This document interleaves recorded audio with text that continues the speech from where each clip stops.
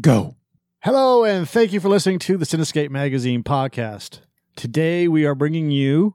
The Peanut Butter Falcon. That's fucking impressive. That sound like Gary Owens doing Blue Falcon. After running away from a residential nursing home to pursue his dream of becoming a pro wrestler, a man who has Down syndrome befriends an outlaw who becomes his coach and ally.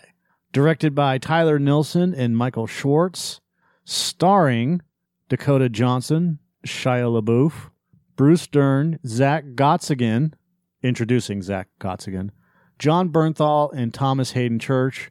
This is the Cinescape Magazine Peanut Butter Falcon review. All right. Thank God for movies like this. Movies like this are what make me enjoy going to the movies, and they reinforce my love for going to the movies.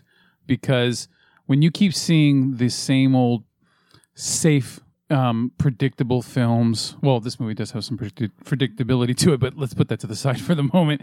But when you see films that just over and over again, you walk out going, oh, that was okay. Or that was, well, all right. And you don't give a shit about it anymore afterwards, right? It is great. It is so refreshing to see movies that make you feel good and enjoy watching movies again. The Peanut Butter Falcon is very enjoyable. I had a smile on my face the entire time we were watching this. It was, it made me feel at least, and apparently it made all the critics feel too, all warm and fuzzy inside. But it made me feel like... Critics. Yeah, I know. It made me feel like there's still some like hope in the world kind of thing, I know movies can create that false sense of things, but in a way, it's just, even though this is just a film, it still shows you things that you hope for to be in this world, that there are people that care about other people that have disabilities or disadvantages and things like that. And, this whole movie boils down to just being a buddy road trip film. And, Shia LaBeouf and Zach Gottsagen, as Tyler, and as Zach who has Down syndrome, and he's an adult who lives in this facility with old people, with Bruce Dern, who's great. Bruce Dern is always great because it seems like the older he gets, the more he just doesn't care. And he just gives these great uninhibited performances every time he's on the screen now. I love it. Of course, he's always been that way. Even if you go back to The Burbs, right? So, but still, even as an old, like in his 80s cantankerous man, he is still just, I love how he brings it. So, when this character is stuck in this home and he's watching these old videotapes and he's got of this old wrestling stuff, and it's got Thomas Hayden Church as the saltwater redneck. And this kid, Zach, he just idolizes this guy and wants to become a professional wrestler. It straight up reminded me of Nacho Libre. With the Happy Gilmore, or not? I'm sorry, the Waterboy. I could see that too. Yeah, but it definitely reminded me of like how Nacho, like Jack Black's character, in a more goofy way, of course, but where Jack Black wanted to become a professional wrestler and everything against everyone else telling him no and all that stuff. So, and that's funny too because this movie also subtly reminds me of Napoleon Dynamite as well, which Napoleon Dynamite and Nacho Libre were both done by Jared Hess. But it has that feeling to it. But this movie's more realistic. Those movies are an exaggeration of life. This one doesn't feel like an exaggeration of life, even though when I'll get into it, the predictability of the script, hits a few times. Other than that, though, this movie feels honest. It feels realistic with the treatment of the characters and the performances from everybody. And that's what this whole movie boils down to is, there's greatness to the acting. And there's also, this is one of those complete picture kind of movies where the setting even fits. This movie's set in North Carolina on the coastline, but it's filmed in Savannah, Georgia, I found out. And then, Savannah, Georgia and North Carolina, they're not far from each other. They're like a few 100 miles away from each other. So, I don't fault them for, changing the name of the venue on the screen of where they're at. But when I'm watching this, it's very colorful and bright. They're out in like it's not swamps, but it's like what do you call it, marshland or whatever? And yeah, marshland. Yeah, and It's kind of like the Florida Keys, but Yeah, north. exactly. It feels like the Florida Keys, and it's brighter. It's not all swampy like if they're in Louisiana or something. But something that is like Louisiana is the soundtrack, where there's a ton of bluegrass being played. And come to think about it, when the original score for the film and for when they're using classic and newer style bluegrass and old folk type music, it reminded me of like when you watch Oh Brother Where Art Thou, when like most of that music I can't really listen to on its own, very much. There's certain songs on that one I could, but overall, it's not something I would generally put in the on the whatever you call it. What do they call them? The iPods these days. What are the kids calling them? But that's the kind of soundtrack this movie has. Like, I don't really care to listen to this outside of the film, but when you're watching this movie, it just fits, and you just enjoy it, and everything feels authentic in that regard when you're listening to it. But if it came on the radio too, I wouldn't mind hearing it as well. It's not going to anger me or piss me off or anything like that. So very well done. But then in contrast, on the flip side of the sound, is there's some sound quality problems. And one of the minor problems that this movie has is that it feels like a lot of the times the boom mic is being hit by winds where they're filming. So it's hard to hear what the characters are saying at times, especially when Gottsagen is talking, because he's got a guy with Down syndrome voice. So sometimes Hold on. He's got a guy with Down syndrome voice. Yeah, he's got Down syndrome. That's all I had to say. Fine, but I'm trying to say taken. Yeah. So so sometimes you got to lean in a little bit closer, to try to understand certain words. And so there's times where I was trying to focus so hard on what he was saying, I was missing out on the scene for a moment. But it's not detrimental to the film. And luckily, this is a film I want to own. So when I buy it, I'll just do the subtitles. But this movie, in a way, it should have had like what they had with Brad Pitt in Snatch, which they call Pikey What, where they like put on subtitles so you could understand what he was saying because he's speaking Pikey. And it would be nice if they had this one where it's speaking, Zachy or fucking Falcon. So, but like I said, it's not detrimental to the film. And actually, in a way, if you want to twist it around, it kind of makes it feel even more authentic as a film because they're not trying too hard to do like ADR with it or something like that. So I'm fine. I can forgive that kind of a problem. One more problem I got with the movie is that there's a lot of characters that come and go in this film. And it seems like every character that comes and goes has some importance to the film, especially to Gottsagen's character. And it seems like some of them just disappear. Like they have no goodbye scene, and I don't mean every character needs to have their own goodbye scene, but it just felt like the movie got rushed in that regard where it's not paying enough attention to people. There wasn't really enough with the John Bernthal character, because I think he had maybe 2 minutes at the most of screen time, as always, right? And then with Thomas Hayden Church's character and Jake the Snake Roberts, they're just not there in the next scene. They're just gone. And it would have been nice if there was, I don't mean there needs to be flowers and a goodbye, but there just need to be a little bit more closure with characters, especially like Bruce Dern's character. Just him watching, like reading a letter or them saying goodbye to him before they leave to go to Florida or something. You know what I mean? It's just something. And they did. I don't recall that. Zach literally said, thanks for everything. You're my best friend and you're invited to my party. He did. God damn it. Okay. Fine, not Bruce Dern's character, but other characters. But in the film. Your point being, in not to cut your review off or anything else like that, but to throw in a little bit. My problem with this film stems from the two bad guys. John Hawkes, Duncan, and Rat Boy. Yeah, and the fact that they were able to find these three guys, Zach and Shia and Dakota, they were able to find these three characters so easy on the Outer Banks. Yeah, and there's very little in terms of what they were doing. I mean, other than like they found the kid that Shia LaBeouf punched. Yeah. So, which is great. And it's another movie we saw this year where a kid got punched in the face by an adult. I love that shit because most movies are too scared to do that. Right. So, that's the last problem I have with this movie is the convenience of plot for the script. It makes the movie predictable in a couple spots, and it also the character motivations. Like you can just when you see John Hawkes and his buddy's character, how like you said, when they just show up and like how did they show up? It almost felt like there's scenes cut out of this movie for timing, whatever, because I guess independent films or whatever have to have shorter runtime sometimes for whatever reason. I guess it costs more the longer the movie is or whatever, the more maybe that's what it is, because this movie does feel like it needs at least another 10 minutes added onto it, because it's like 97 minutes with credits, so it's not a long movie. But those problems still aren't that big of a deal because the rest of it is so damned enjoyable. Every interaction that Shia LaBeouf has with Got Sagan it feels so good to just watch them together. They're like brothers, you know what I mean? And you can tell that like, LaBeouf's character is like making up for, what happened with his, his brother played by John Bernthal, his older brother.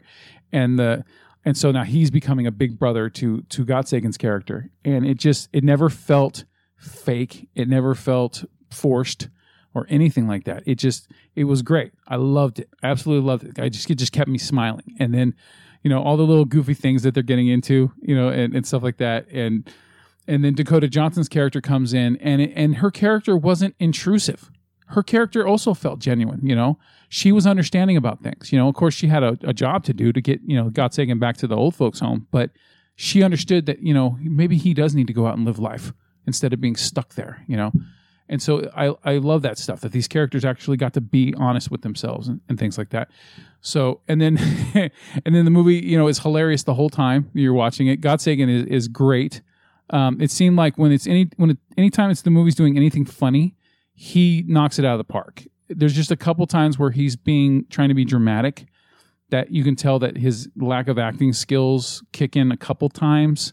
But other than that, loved him. Absolutely loved him. When he throws the keys in the fucking ocean and he starts to do that weird little dance, or when he's like soaping himself up and crawling through the bars and really dude, love it. I love it. The movie, I'm still smiling. I'm smiling right now. He walked around a third of the movie with just his underwear on. Yeah. I was like, dude, why didn't you throw your clothes out the window and then grab them? And that's the best part is he didn't even think about it. He just crawled out the window and just ran. Yeah. And the way he runs, I mean, okay, look, we're not making fun of him or anything else like that. Don't get this the wrong way. But it was fucking hilarious because it looks like he was doing it like that on purpose. Yeah. To run like that to make it funnier. Yeah. Look, when I see a character like this, it reminds me of the stand-up that Bobcat Goldthwait had when he had when he was going to be in a possible plane crash. Right. It's called the fire truck skit, and where the whole Special Olympics team is on there. And ladies and gentlemen, there's no need to be alarmed. when we land, there's going to be foam all over the runway, and there's going to be a fire truck. Fire truck. Yeah, motherfucker, fire truck. And I love that skit because he talks about it. He goes, look, if you don't think that's funny, then you're not giving people like that the chance to be seen as human beings. Right. Because he goes, that's the funniest fucking thing I've ever seen in my life. And he's on, and that's true. And they get excited. Like, love this movie, start to finish, minor problems. Go see this movie, support it. Okay, it is way better than almost all the shit that is out there, especially it being one of the best films of the year. I don't know if it's going to be up for any Oscars or anything like that, but I don't care. It's a great movie. Everyone needs to see it. That's all I got. What is the first rule, Mike? Party. Just to add on to Peanut Butter Falcon, Look, I wanted to read this. Zach's sensibilities infuses the modern-day fable with an engaging forthrightness, but the unequivocal material often sticks close to the surface, and the film built around him for all his physical sweep can feel constricted by its obviousness. No shit. That is a dumb quote, and it's dumb for several reasons. First and foremost, they made this film for Zach. Yeah. Built it around Zach. Yeah, they did. And secondly, this is his first ever film. Yeah. So it's going to feel constricted by its obviousness. It's done on purpose so that he doesn't have to be physical at all. or at least as physical as needed to be in a lot of roles in terms of movies like this, like a Tom Sawyer or Huckleberry Finn movie, right? Yep. And when you have restrictions on what he can and can't do, you have to work within those restrictions. It's that simple. Yeah. And you can't be unfair about it. I mean, there was a scene where he had to jump into some water off of a platform, right? Yeah. When the kid got punched in the face. Yeah. And even then, I mean, I don't know if they made him made him just jump into the water at one point, but you could tell that he was ready, willing, and able to do it. Yep. He just didn't want it. It was part of the scene. It's like, I don't want to jump in the water. I don't want to jump in the water. His entire demeanor in this film, like, I was surprised about a bunch of things, and one of those things was him being the first time, not because he has Down syndrome or anything else like that. His first time working with a camera. Yeah. And the age that he's at. And not looking at the camera for clues or directions, and being a natural when it came to dialogue. Yeah. His dialogue was spot on. Yep. You know, I mean, he had some problems here and there, and he stumbled over words, but I would rather have him stumble over words because it's more natural when you're speaking. I mean, look, I've been speaking for 47 years. I sound like I'm a mush-mouth fucking... I was going to say the R word, but yeah. I sound like a mush-mouth dumbass. Yeah. I mean, dude, you could build a song off all the ums I use in my review. I was going to. Should have heard the ums. What fucking movie were we... let's see, there's one right there. I think it was the Angry Birds movie. No, it was the one that I just posted. Was it It? Uncharted. Okay. The YouTube Uncharted movie review. The Uncharted? Yeah, Uncharted. So we were watching Uncharted. That's both of us put together. And Uncharted. Okay. Nathan Fillion was in it, and it was good. You should change the name of that review to the Uncharted review and see if anyone catches on to it. I should just call this the show. Uncharted show. So anyways, I really enjoy Zach's ability to work how they set up a movie. I mean, It's an independent film. But yeah, I totally agree with the fact that this is an A+ film. The film on Metacritic, the film has a weighted average score of 69 out of 100 based on 25 critics, indicating generally favorable reviews. How the fuck do you give a 69 out of 100 on this movie? Like, I don't care for Shia LaBeouf. I don't like him as an actor. Mm-hmm. And in fact, as a person, I respect him even less. I don't know him. And I'm not saying I don't like him or like him as a person, but as a person, I don't respect him. There's something wrong with the dude. And when I was watching him in this movie, I enjoyed his performance in this movie. There was problems. I had problems with some of his performance. You don't like when he gets in people's faces kind of thing. Yeah. It's like aggressive. Yeah. And it just, it feels like that's being too real. Yeah. Like that's how he really is. Yeah. I think the other part of it is he reminds me of Eli Manning. Like that's I have a problem with him because he reminds me of Eli Manning. Yeah. He sounds like Eli Manning almost. And I just don't like, obviously I'm a Patriots fan, so there we go. But I don't like Shia LaBeouf as an actor because I don't buy his acting ability. It's forced and I don't care for it. I enjoyed it in this because it called for it. And he does the same shtick in every role he does. So, like in Fury, I couldn't stand him in Fury. And in, obviously, the Indiana Jones and the Kingdom of the Crystal Skull. Oh God. That was just annoying. He was like, if they had another person, that would have been a better fucking movie. He was a shoehorned character. That's why I didn't care for it. Well, it wasn't a shoehorned character. If they had somebody else in that role, it would have been much better. I guarantee you. So that's my problem. And I understand that he wasn't the first choice to get that role, but it was pushed on them. Oh, yeah, because he was the it boy at the time. So I want to see more Zach in other roles. Yeah. Dakota Johnson was fantastic. Thomas Hayden Church was fantastic. Yeah. Jake the Snake Roberts getting thrown out of the ring was fantastic. That was the Nacho Libre moment right there. Yeah. I love the fact that they did it, and it was so It was so contrived. Oh, it was yeah. it was obviously fake. Oh right? yeah. Oh yeah. But he picked him up and threw him out of the fucking ring. And he just goes flying. He's like, ah! But they don't do a face on of Jake screaming. It's just like a full on scene shot where you see the ring and you see Zach carrying him. Yep. And then he throws him, and he just goes flying, and you could tell that you could totally tell that he's on wire. Yeah. Because you could see it on his pants and stuff like that. And he just goes flying all the way, whatever. Yeah. But the thing that really bothered me about that scene was, like, you see this guy, you see whatever, Rat or Duncan or whoever it is, one of the bad guys show up. And he's got the fucking crowbar, and he raises his crowbar like 3 feet away from LaBeouf's character. Yeah. And nobody stops him. Nobody. Yeah. Or nobody's in the way. He's just got a clear shot at him. So that's minor. That's a minor or plot issue. convenience. It was but or Shia LaBeouf didn't see him as he was watching Jake get thrown out, and the guy's coming in the same direction. Yeah. That, again, a minor thing. Yeah. Fuck Rotten Tomatoes. I don't give a shit about that. But the Metacritic is 69. The average rating of a 7.58 out of 10 on Rotten Tomatoes. No, that's wrong. Hey, Cinema Score gives it an This A+. is an 8.5. This is a 9. This movie's a 9. Yeah. On a 10 scale. This movie is that good. Yeah. Absolutely, man. And it's an independent film, and more people need to go out and see this movie. Yeah, I think it had like a $6 million budget or something like that. Yep, it made its money back and then some. Yep. So, props to them. Yeah.